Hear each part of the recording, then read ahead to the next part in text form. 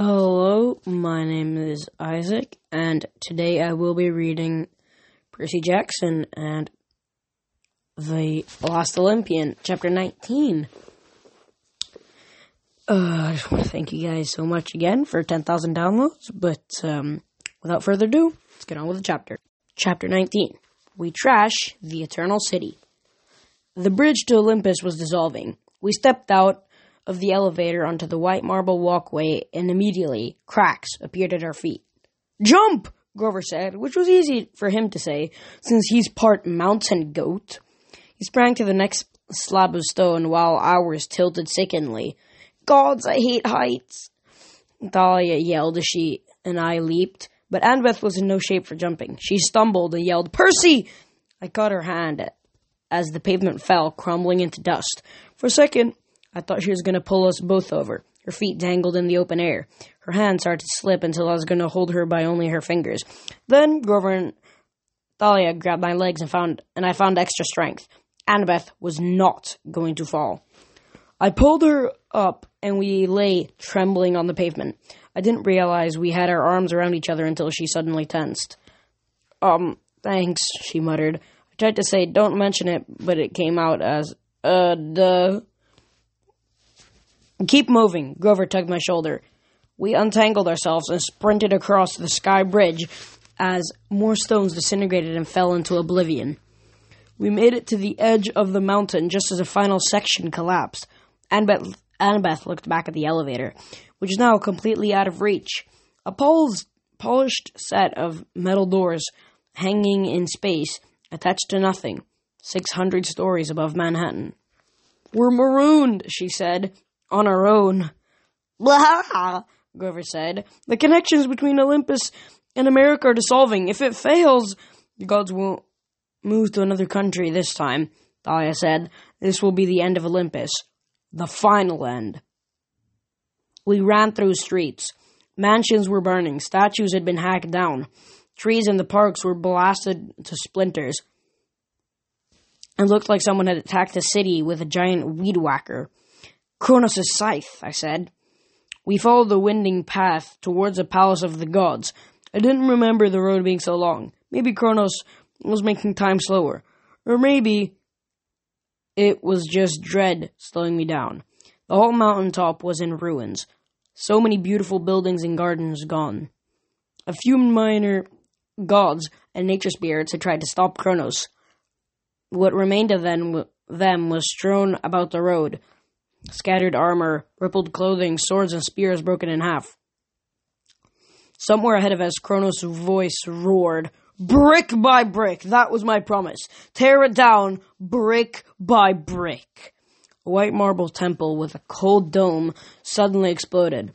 The dome shot up like the lid of a teapot and shattered into a billion pieces, raining rubble over the city.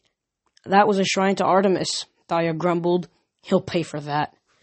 We were running under the marble archway with the huge statues of Zeus and Hera when the entire mountain groaned, rocking sideways like a boat on a storm. "Look out!" Grover yelped. The archway crumbled. I looked up just in time to see a 20-ton scowling Hera topple on top of us. Annabeth and I would have been flattened, but Thalia shoved us from behind, and we landed just out of danger. "Thalia!" Grover cried. When the dust cleared and the mountain stopped rocking, we found her, still alive, but her legs were pinned under the statue. We tried desperately to move it, but it would have taken several cyclopses. When we tried to pull Thalia out from under, she yelled in pain. "I survive all those battles," she growled, "and I get defeated by a stupid chunk of rock." "It's Hera," Annabeth said in outrage. "She's had it for me all year. Her statue would have killed me if you hadn't pushed us away." Thalia grimaced. "Well, don't just stand there. I'll be fine. Go!" We didn't want to leave her, but I could hear Kronos laughing as he approached the Hall of the Gods. More buildings exploded. "We'll be back," I promised. "I'm not going anywhere," Thalia groaned. A fireball erupted on the side of the mountain, right near the gates of the palace. "We gotta run," I said. "I don't suppose you mean away," Grover murmured hopefully. I sprinted towards the palace, Annabeth right behind me. "I was afraid of that," Grover sighed, and clip-clopped after us. The doors of the palace were big enough to steer a cruise ship, but they'd been ripped off their hinges and smashed like they weighed nothing. We had to climb over a huge pile of broken stone and twisted metal to get inside. Kronos stood in the middle of the throne room, his arms wide, staring at the starry ceiling as if taking it all in. His laughter echoed even louder than it had before from the pit of Tartarus before. "Finally," he bellowed, "the Olympian Council, so proud and mighty. Which seat of power shall I destroy first?" Ethan Nakamura stood to one side, trying to stay out of the way of his master's scythe. The hearth was almost dead, just by few coals glowing in the ashes. Hestia was nowhere to be seen, neither was Rachel. I hoped she was okay, but I'd seen so much destruction, I was afraid to think about it.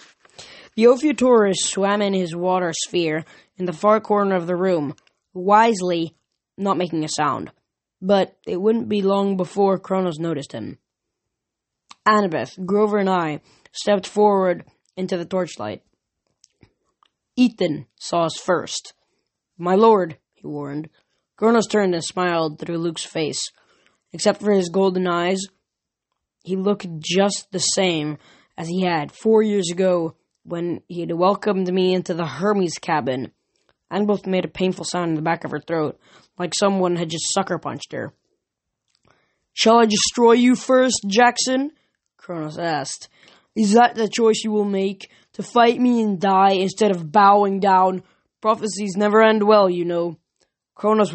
Luke would fight with a sword, you know, I said. "But I suppose you don't have his skill." Kronos sneered. His scythe began to change until he held Luke's old weapon, Backbiter, with its half steel, half celestial bronze blade. Next to me, Annabeth gasped, like she'd suddenly had an idea. "Percy, the blade!" She unsheathed her knife. "Hero soul, cursed blade shall reap." I didn't understand why she was reminding me of that prophecy line right now. It wasn't exactly a morale booster, but before I could say anything, Kronos raised his sword. "Wait!" Annabeth yelled. Kronos came at me like a whirlwind. My instincts took over. I dodged and slashed and rolled, but I felt like I was fighting 100 swordsmen. Ethan ducked to one side, trying to get behind me until Annabeth intercepted him. They started fighting, but I couldn't focus on how she was doing. I was vaguely aware of Grover playing his reed pipes. The sound filled me with warmth and courage, though even thoughts of sunlight and a blue sky and a calm meadow somewhere far, far from the war. Kronos backed me up against the throne of Hephaestus, a huge mechanical Z-boom type thing covered with bronze and silver gears. Kronos slashed, and I managed to jump up onto the seat. The throne whirled and hummed with secret mechanisms. "Defense mode," it warned. "Defense mode." That couldn't be good. I jumped straight over Kronos' head onto the throne. Over Kronos' head as the throne shot tendrils of electricity in all directions. One hit Kronos in the face, arching down his body and up his sword. "Ah!" He crumbled to his knees and dropped the backbiter. Annabeth saw her chance. She kicked Ethan out of the way and charged at Kronos. "Luke, listen!" I wanted to shout at her, to tell her she was crazy for trying to reason with Kronos, but there was no time. Kronos flickered his hand. Annabeth flew backward, slamming into the throne of her mother and crumpling to the floor. "Annabeth!" I screamed. Ethan Nakamura got to his feet.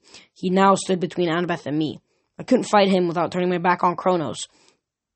Grover's music took on a more urgent tune. He moved towards Annabeth, but he couldn't go any faster and keep up the song. Grass grew on the floor of the throne room. Tiny roots crept up between the cracks of the marble stone. Kronos rose to one knee. His hair smoldered. His face was covered with electrical burns. He reached for his sword, but this time it didn't fly into his hand.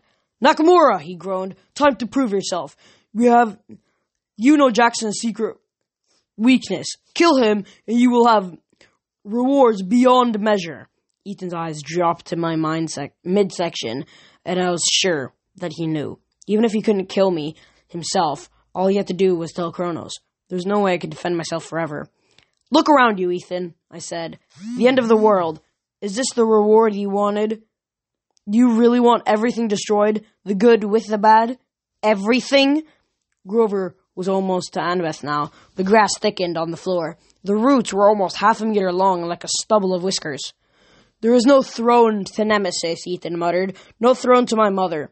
That's right, Kronos tried to get up, but stumbled. Above his left ear, a patch of blonde hair still smoldered. Strike them down. They deserve to suffer.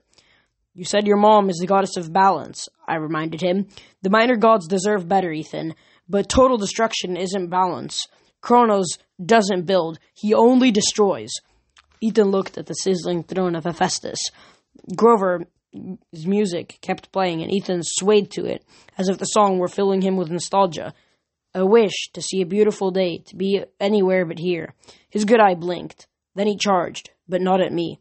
While Kronos was still on his knees, Ethan brought down his sword on the Titan Lord's neck. It should have killed him instantly, but the blade shattered. Ethan fell back, grasping his stomach. Shard of his own blade had ricocheted and pierced his armor. Kronos rose unsteadily, towering over his servant. Treason! He snarled. Grover's music kept playing, and grass grew around Ethan's body. Ethan stared at me, his face tight with pain. Deserve better, he gasped. If they just had thrones. Kronos stomped his foot, and the floor ruptured around Ethan Nakamura. Son of Nemesis fell through a fissure that went straight through the heart of the mountain, straight into open air. So much for him. Kronos picked up his sword, and now, the rest of you. My only thought was to keep him away from Annabeth. Grover was at her side now. He'd stopped playing and was feeding her ambrosia. Everywhere Kronos stepped, the roots wrapped around his feet, but Grover had stopped his magic too early. The roots weren't strong enough to do much more than annoy the Titan. He fought through the hearth. We fought through the hearth, kicking up coals and sparks. Kronos slashed an armrest off the throne of Ares, which is okay by me, but then he backed up onto my dad's throne. Oh yes, Kronos said. This one will find kindly for my new hearth. Our blades clashed in a shower of sparks. He was stronger than me, but for the moment I felt the power of the ocean in my arms. I pushed him back and struck again, slashing Riptide across his breastplate so hard I cut a gash in the celestial bronze. He stamped his foot, and time slowed. I tried to attack, but I was moving at the speed of a glacier. Kronos backed up leisurely, catching his breath. He examined the gash in his armor while I struggled forward, silently cursing him. He could take all the timeouts he wanted. He could freeze me in one place at will. My only hope was that the effort was draining him. If I could wear him down, it's too late, Percy Jackson, he said. Behold! He pointed to the hearth and the coals glowed. A sheet of white smoke poured from the fire, forming images like an iris message. I saw Nico and my parents down on Fifth Avenue, fighting a hopeless battle, ringed in enemies. In the background, Hades fought from his black chariot, summoning wave after wave of zombies out of the ground, but the forces of the Titan's army seemed just as endless. Meanwhile, Manhattan was being destroyed. Mortals, now fully awake, were running in terror. Cars swerved and crashed. The scene shifted, and I saw even more terrifying. A column of storm was approaching the Hudson River, moving rapidly over the Jersey shore. Chariots circled it, locked in combat with a creature in the cloud. The gods attacked. Lightning flashed, an arrow of gold and silver. Arrows of gold and silver streaked into the cloud like a rocket tracers and exploded. Slowly, the cloud rippled apart, and I saw Typhon clearly for the first time. And that was as far as I'm going to read today in this chapter of Percy Jackson. It's a very long chapter. My apologies for not reading all of it, but I simply do not have enough energy for that. I just can't.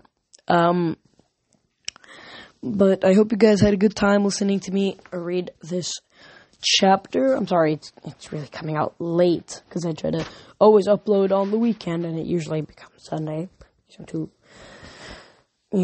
But then, now it's too late to upload. No, but don't want to go up always. Try to do it on the weekend. Yeah. But I don't want to do it in the evening of Sunday. Or for me, it's evening. But most of my downloads are actually not from where I live. So, I mean, all of y'all Americans got the different time zones. So, yeah. But thank you guys for listening to me read this chapter, and I hope you have a great week. I hope I will too. Isaac, out.